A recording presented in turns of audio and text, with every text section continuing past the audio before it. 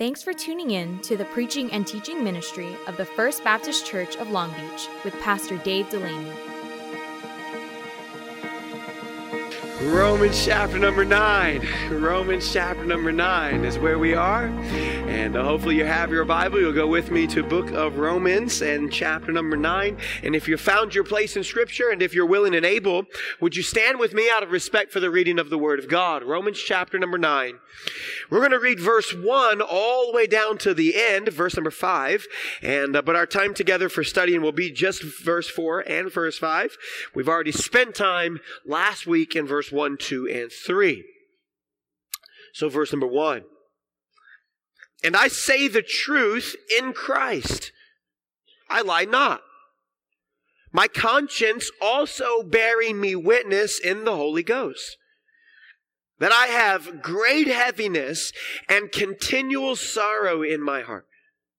For I could wish that myself were accursed from Christ for my brethren, my kinsmen according to the flesh, who are Israelites, to whom pertaineth the adoption, the glory, the covenants, the giving of the law, the service of God, and the promises, whose are the fathers, and of whom, as concerning the flesh, Christ came, who is over all, and God, blessed forever.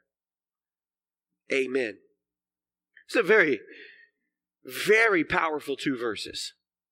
Verse 4 and verse 5, what Paul really does is he gives us a fantastic summary of what we find in the Old Testament, which leads us to understand who Christ is and what Christ has done. So when Paul says adoption, glory, covenants, law, service of God, promises, and even our fathers, so those patriarchs in the faith, when Paul says all of that, he's summarizing everything from the Old Testament that causes us to understand who Christ is and what exactly Christ has done for us. It does more than that. It doesn't just help us to understand who Christ is and what he's done, but it causes us to be able to see Christ, to know exactly what it means to be in Christ. This is really the comparison. Look at the end of verse 39 of the chapter right before, chapter 8. From the love, nothing's able to separate us from the love of God, which is in Christ Jesus our Lord. And look how he contrasts that in verse number 3, that there are those who are accursed from Christ. They're separated from him. They don't know the love of God. They haven't experienced the love of God. They haven't seen or tasted the love of God. So there are those that are in Christ, knowing the love of God, and there are those separated from Christ, and thereby they do not know the love of God. So how is it then that we come to understand the love of God as shown to us in Christ? One of the ways we understand that is by the plain and simple reading of the gospel stories. So Matthew, Mark, Luke, and John. You read Matthew, Mark, Luke, and John, and what will you find? You will find the story of the life, ministry, death, burial, and resurrection of Jesus Christ. So Jesus walks on water. Anybody ever heard that story before? Jesus feeds the 5,000. You ever heard that story before? Jesus heals the blind and the lepers. You ever heard that story before? You know that from the New Testament. You know that from Matthew, Mark, Luke, and John. But what about before that? Was there anything before that that told us who Christ is, what Christ was going to do, and how we would know the love of God in Christ? And the answer is yes. Yes, there's something before that. What is before that? What's before Matthew, Mark, Luke, and John? Well, here's what he says. Adoption, glory, covenants, giving of law, service of God, which is like temple worship. You'll see that in a minute. Temple worship, the promises, and even our fathers. All of these things caused us to see who Christ is, why he came, of whom, look at verse 5, of whom concerning the flesh Christ came, who is over all. Christ is over all, who is God, Christ is God, and who is blessed forever. Amen. All of these things help us see who Christ is and why Christ is all of these things to us. I want to unpack that this morning, Lord willing. All right, let's pray. Our Heavenly Father, we thank you for today. Father, thank you for your word. Father, thank you for the group that you've assembled here this morning. Father, friends and family. Father, some who will be friends, new friends, old friends. And Father, we thank you that we have the opportunity to gather together and study your word. May it be a beneficial time in our hearts. Father, may it lead us to faith in you. Father, may as we hear your word, may it lead us to faith so we can be certain and sure of who you are and the love that you displayed for us. And we ask all these things according to the name of your Son, the Lord Jesus Christ. And by his name we pray. And all the church said together, amen. Thank you for standing. You may be seated.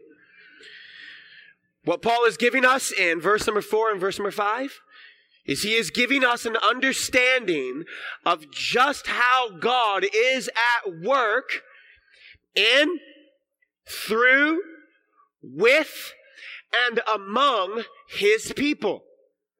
So Paul is giving us an understanding of how God is at work in, through, with, and among his people, and how God has always been at work in this way. God's purposes from the beginning have been to bring Christ into this world. Okay, so you've seen your outline already. You received one in your handout, so we have a lot of points to make up. I'm going to spend most of my time on the second point and the last point, and then, Lord willing, we'll be able to make the rest up just by way of mention. But let's see just how it is that Jesus accomplishes all of this for us. So how is it that Jesus accomplishes all of this for us, causes us to know the love of God, and causes us to know how God is at work in our lives? So notice first, Jesus brings us into the people of God. Jesus brings us into the people of God. That's the phrase in verse number 4, who are Israelites, to whom pertaineth the adoption. Who is it that gets into the family of God? Who is it that belongs in the family of God? Family is a very incredibly important word in the Old Testament. It is a very incredibly important word in the New Testament as well. It's really from start to finish how God is at work in his family. And you'll find the family of God residing in the church as they gather together, praise God, worship God. But God is at work particularly in one man's family. And that man was the man Abraham. You remember in Genesis, God sees Abraham, God chooses Abraham, and God calls Abraham to go out into a country, the Bible says. God calls Abraham out of a land named Ur of the Chaldees. Abraham's father was an idolater. He was an idol worshiper, and God calls Abraham out of that. And the Bible specifically says about Abraham that Abraham by faith went out and journeyed to a land not knowing whether he went. If you want to see a reference for that, you can for homework this afternoon read Hebrews chapter 11. And in Hebrews chapter 11, he gives you the beginning, the understanding of how Abraham by faith responded to how God called him, and how God chooses then specifically to work through the family of this man by the name of Abraham. And God promises something particular to Abraham. And God promises to Abraham that he will give him a son. And that in giving him a son, God will, by way of that son, give him a blessing which will cause Abraham's family to bless all of the nations of the world. That is the promise. Genesis chapter number 12. God says, Abraham, because of your faith, I will give you a son. And by way of giving you a son, I will cause you and your family to be a blessing to all the nations of all of the world. Well, the way God did that was God blessed Abraham with a son by the name of Isaac. And Isaac goes on to father many children. He fathers particularly a man by the name of Jacob. Jacob fathers many children as well. And then from Abraham to Isaac to Jacob, you get all of this Old Testament history. And then from this particular family, this family of Jewish believers, of the Hebrews, of the Israelites, you get all the way to the New Testament, and you'll find in Matthew chapter number 1 that the Lord Jesus Christ himself comes through this particular family. And God chooses to bless the family of Abraham. He promises to bless the family of Abraham by way of causing Abraham's family to be a blessing to all of the world. So how is it then that Abraham's family is a blessing to all the families of the world? Well, this way in particular, because through Abraham's family, Jesus Christ came.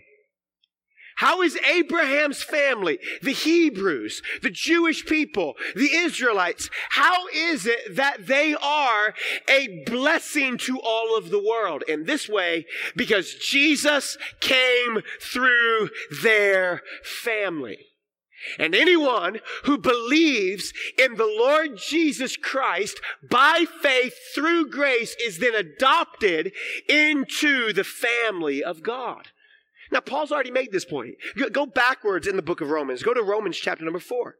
Paul's already made this point that Abraham was particularly, his family was in particular chosen because of faith. Look at verse number 1 of chapter number 4. What shall we say then that Abraham our father, as pertaining to the flesh, so by way of heritage, by way of ancestry, by way of our DNA, Abraham our father, what did he find? What hath he found in the end of verse number 1? Verse number 2, for if Abraham were justified by works, well then he hath whereof to glory, but not before God. So what saith the scripture?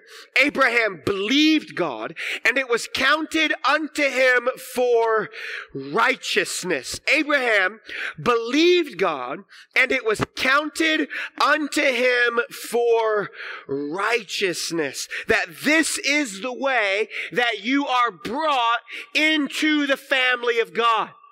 You are brought into the family of God by way of faith in the Lord Jesus Christ. Look at verse number 16. Therefore, it is of faith.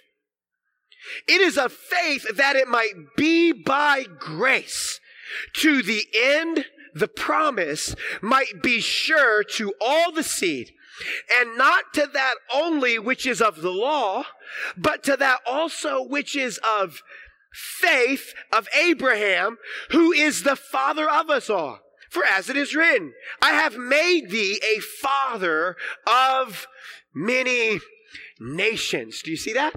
So how are we brought into the family of God?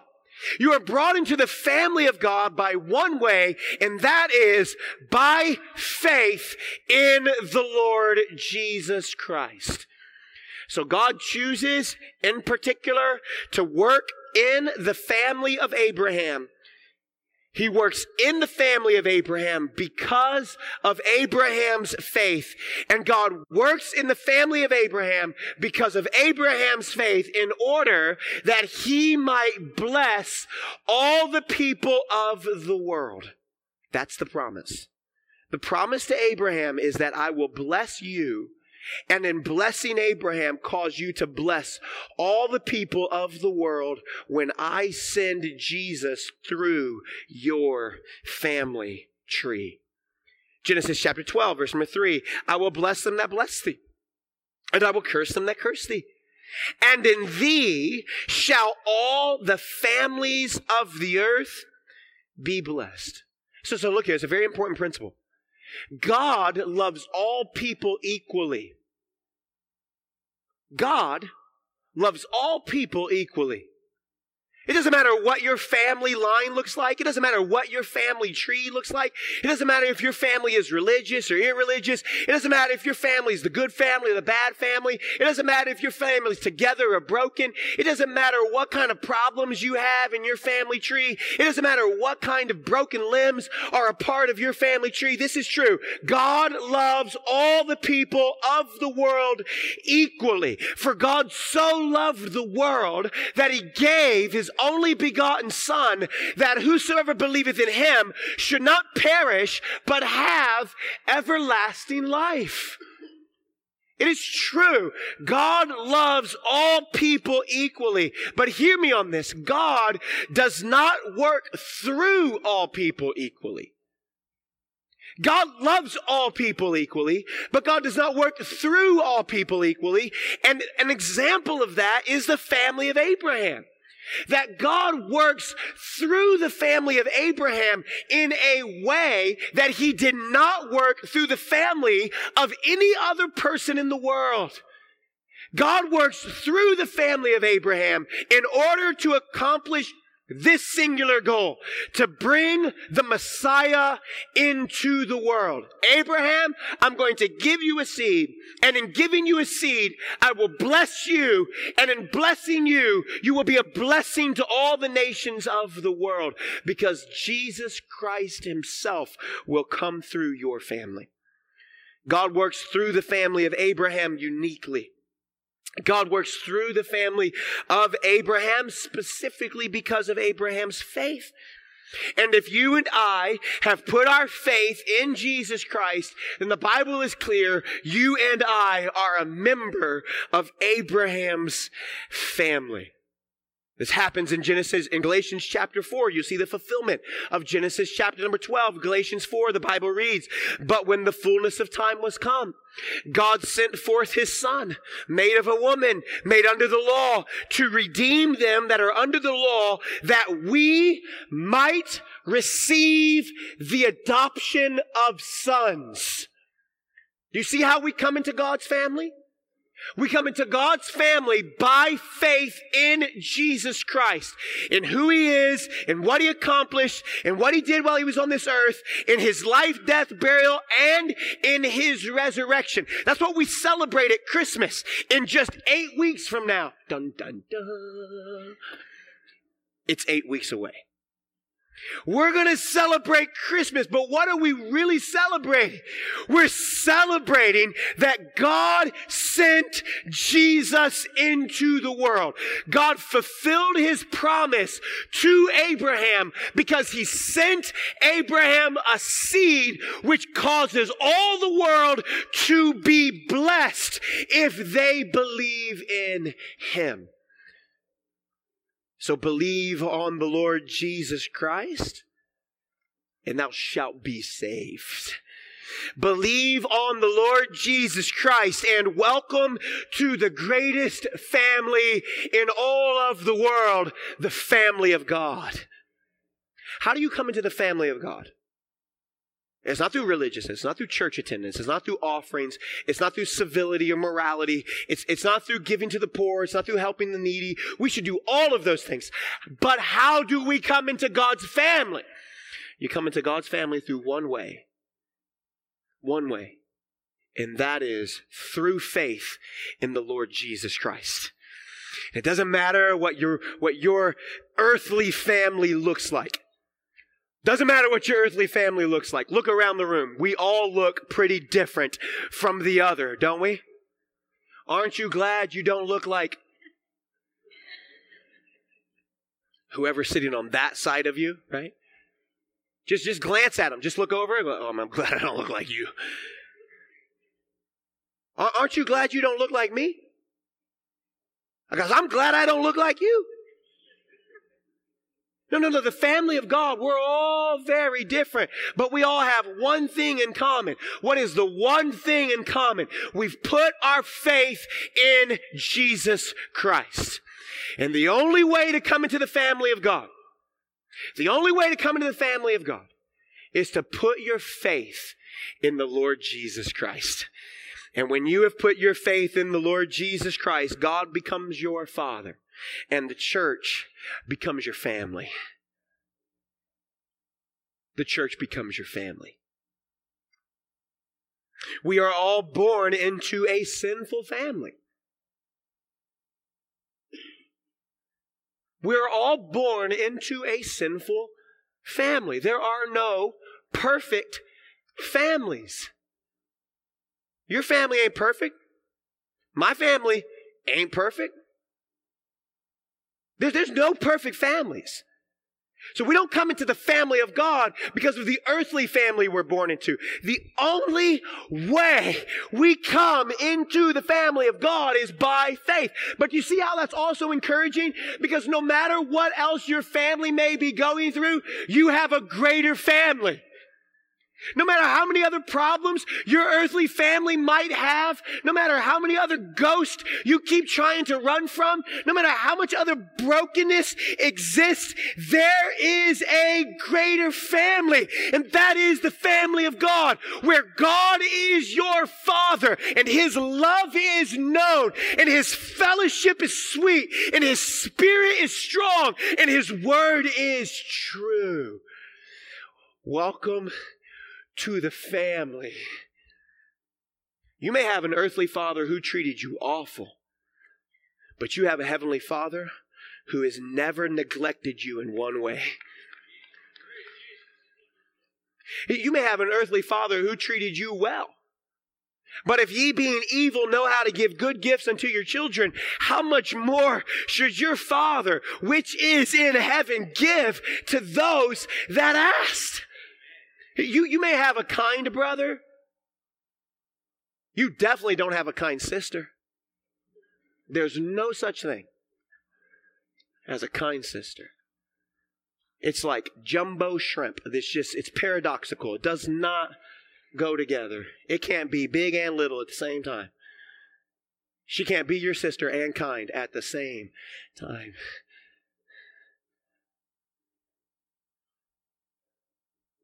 But you have a family in the family of God.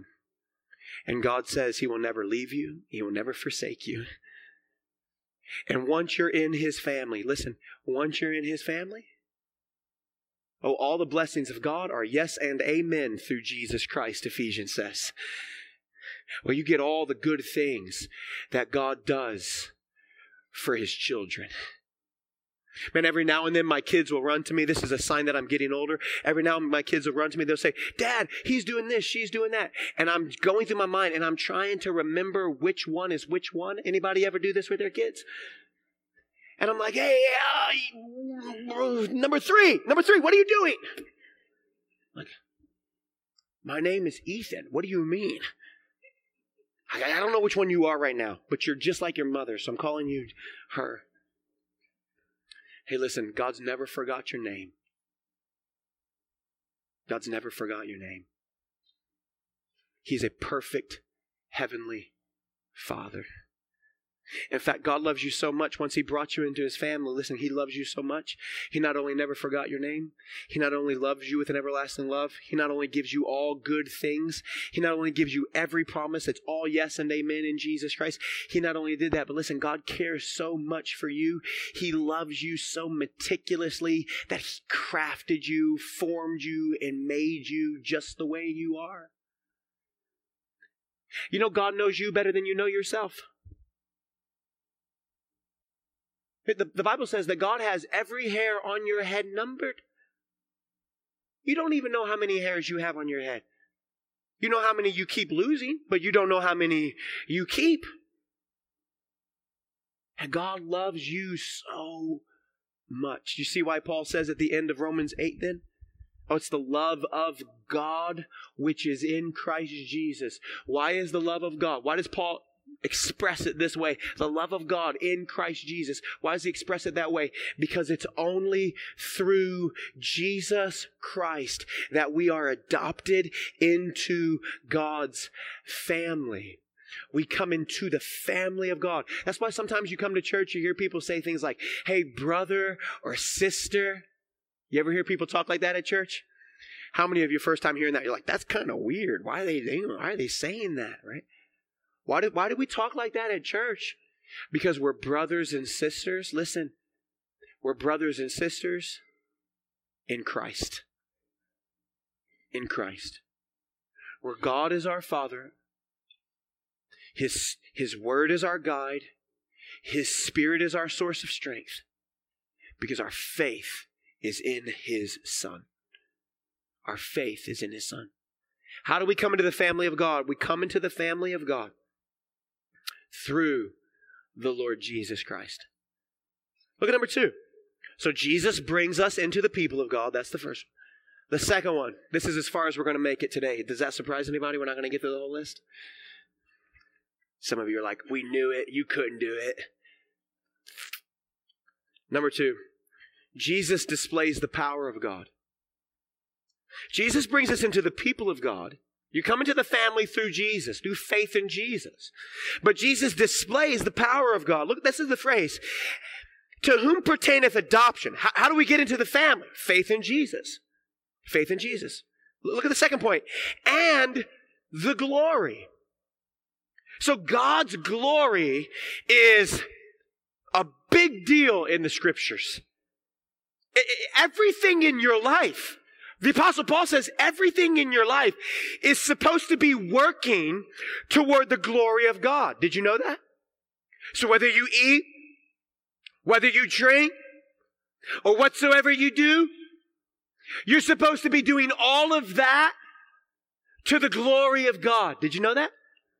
Paul says God's glory is such a big deal that your life should revolve around it. And when you sleep and you go to work and you raise your kids and you husband or you wife or you friend or you, whatever it is, you drive your car, you eat lunch this afternoon, whatever you do, and you go to college and when you play sports and when you study hard and when you apply for that job and when you raise those children, whatever it is you're doing, you're supposed to be doing all of that to the glory of God. And throughout the Bible, we'll see that God does all things for His own glory. In fact, here's what He says in Isaiah. He says, I will not give my glory to another. You read another passage. Holy, holy, holy is the Lord God Almighty. The angels surround the throne of God and they say, holy, holy, holy is the Lord God Almighty. The whole earth is full. You know what's next? Holy, holy, holy is the Lord God Almighty. The whole earth is full. And you would think that it would say, the whole earth is full of His holiness. Because if they express, holy, holy, holy, the Lord God Almighty, the whole earth is full of His holiness. But that's not what they say. No, holy, holy, holy is the Lord God Almighty. The whole earth is full of His glory. God doesn't share His glory. The whole earth is full of His glory. Everything you do in your life, you're supposed to be doing for His glory. So here's a question. What's the glory of God? What does it mean to do everything for His glory? What does it mean that the whole earth is full of His glory? What does it mean that God will not share His glory? So the glory of God's a very important thing, isn't it? You're supposed to do everything in your life by it. The whole earth is full of it, and God won't share it. So what is it? Well, glory is one of those words that we use. It's Christianese, right? You know what Christianese is? It's Christian words and no one knows what they mean. So if you had to describe the glory of God for which you're supposed to be doing everything for, what would you say that is? If you had to describe the glory of God, of which all of the earth is full of, what would you say that is? If you had to describe the glory of God, of which God will not share, how would you describe it? And glory is more like the word beauty than it is like the word basketball. If someone asked you, describe a basketball to me, what would you do? You say, well, it's this orange ball, like 12 inches, 9 inches, depending on what type of basketball you're playing. It's leather and rubber. Looks kind of like a pumpkin. It's got some little bumps on it, so it's easy to grip.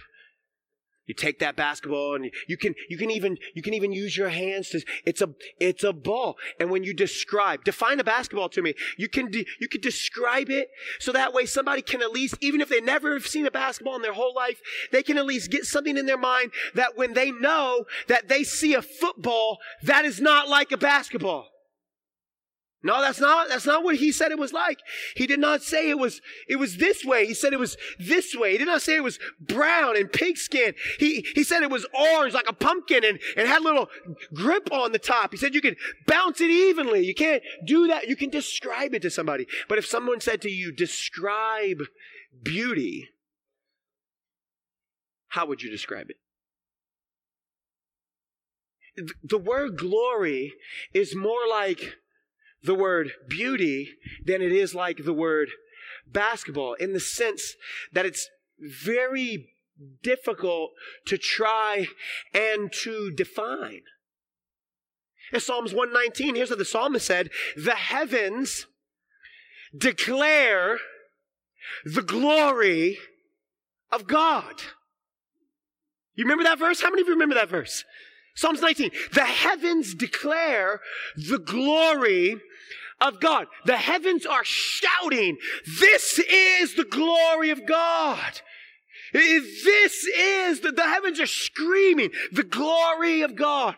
So when you see clouds, the clouds are shouting at you, this is the glory of God. And you see the sun is shouting at you, this is the glory of God. When you see the blue, expansive sky, it is telling you, this is the glory of God. When you see a golden sunset, it's saying, this is the glory of God. When you see galaxies and stars and supernovas, what are you seeing? You're seeing the glory of God. It's God saying, this is what I am like. This is my glory that I do not share. This is what I've filled up the whole earth with. And this is what you are supposed to live your life for. The glory of God. The Bible uses this word glory. It first shows up in the book of Exodus. There's a great cloud that appears and it separates the nation of Israel from the army of Egypt. The army of Egypt is running the nation of Israel down. The Bible says the cloud, the glory of God, it's referred to as Shekinah, glory of God, shows up and separates, it divides this army of Egypt from the nation of Israel, preserving the nation of Israel during the Exodus.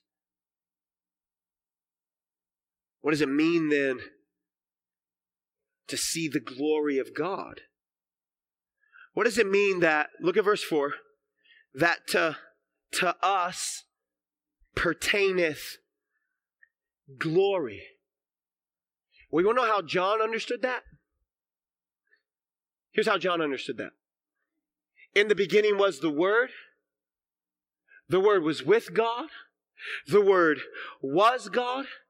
And the Word became flesh and dwelt among us, and we beheld the glory of the only begotten of the Father, full of grace and truth. John chapter 1, verse number 14. John says, when you saw Jesus, you saw the glory of God. When you see Jesus, you see what the glory of God is. When you see Jesus, when you understand Jesus, when you go strong after Jesus, when you realize read the life, ministry, death, burial, and resurrection of Jesus, you're getting a sense of the glory of God. So you could look at all of nature. You could see all of space. You could study the deepest part of the ocean. And what would you, looking at all those things, what would you be reminded of? You would be reminded of its bigness and your smallness. This is what we love to stand at the ocean and contemplate, right? You love to stand at the ocean, listen to the waves crash, and be reminded of how small you are. How big that ocean is. We're standing at the ocean this summer. Me and Jesse are about to run into the water. The waves were 4, 5, 6 feet tall. And I said, all right, Jesse, we're going to stop the waves. He goes, okay, let's stop the waves. So we wade out into the water. We put our hands up. We say, stop the waves. Huntington Beach waves did not obey. They pulverized us, smashed us to the ground, flipped us upside down, drug us across the bottom of the ocean floor, then left us right on the beach laughing as they retreated backwards. Try again. Try to stop the ocean. Try to tell the sun to pause. Look up at the sky and contemplate how big you are compared to it. And you'll begin to understand, the Bible says, the glory of God. So when it says that Jesus is the glory of God, when it says we've beheld the glory of God, what's it saying? You're understanding just how big God is, but you're also understanding just how much He loves you. Because this big God wrapped Himself in human flesh, was born of a virgin, lived a perfect sinless life, died an atoning death on the cross, and then raised victoriously from the grave, so that way you and I could be brought into His family. You want to see the glory of God? Look at Jesus. For all have sinned and come short of the glory of God. Everyone has fallen short of God's glory. That's what Paul has already told you. He told us that in Romans chapter number 3. Everyone has sinned and come short of the glory of God. So what must that mean, to come short of the glory of God? Here it is. It means we fail to see how significant God is and how insignificant we are. We fail to see how big God is and how small we are. We fail to see how valuable God is. We fail to see how worthy God is. We fail to see how weighty God is. We fail to see how important God is. And we've lifted up our own selves, our own ideas. Well, I know the Bible says you shouldn't, but I think maybe you should. And that was written a long time ago. And I understand it's a lie, but listen, everybody does it and nobody's perfect. No. For all have sinned and come short of the glory of God, in the sense that we have all treated God as if God were insignificant and we were significant, as if God were small and we were big, as if God was foolish and we were wise, as if God did not matter and we were the center of the universe. For all of sin and come short of the glory of God. We failed to see how worthy and big and strong and mighty and vast and wonderful and great and powerful our God is, and we treated Him as if He were light and trivial and small, instead of the God that He is.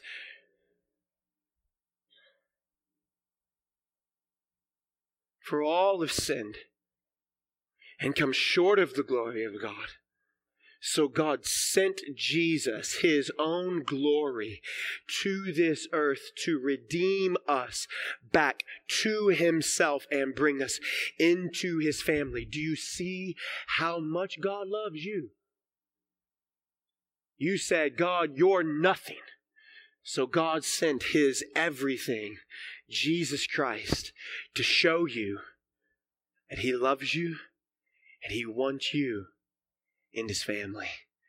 We were the enemies of God, like sheep going astray, turning everyone to his own way.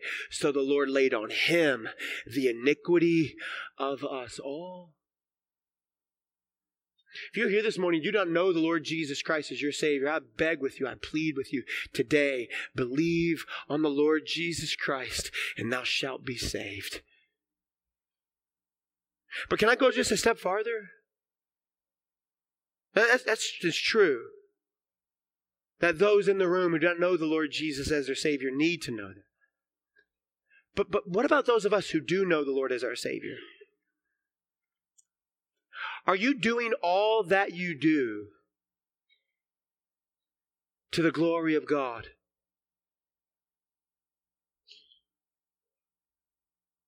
Are you doing all that you do for the bigness, significance, value, worth of who God is and what God has done? To glorify God means to make much of who he is. To glorify God means to magnify the greatness of our God. Not like with a microscope that magnifies something small, making a small object look big, but with a telescope that gives us a glimpse of something that is unimaginably big and causes us to be able to wrap our mind around it. To glorify God is to honor God's worth, to value his worth. Just as if I want to honor my wife, I want to honor her birthday or our anniversary date. I'm going to honor her when I could be watching the Lakers. I'm going to demonstrate that she is more valuable than the Lakers, and I'm going to take her out to eat. That's honoring her, showing her what she's worth to me. You're worth this, because I could have done that, but you're worth this to me. That's honoring. That's giving glory. And it's precisely because we have failed to do that we fall into sin. Lewis said, sin is finding value in lesser joys, finding significance in temporary things, finding pleasure in passing moments. That's not glorifying God. Can I ask you, what would it look like if your marriage glorified God? What would it look like if your career glorified God? What would it look like if your academic pursuits glorified God? What would it look like for your athletic pursuits to glorify God? What would it look like for your parenting to glorify God? What would it look like for your friending to glorify God? To make much of him, to honor him, to magnify him, to show him to be great and powerful and strong like he is. In all that you're doing, are you glorifying God? We hope this was a blessing to you. For more information about First Baptist Church and sermons from Pastor Dave Delaney, please visit us at www.fbclb.org.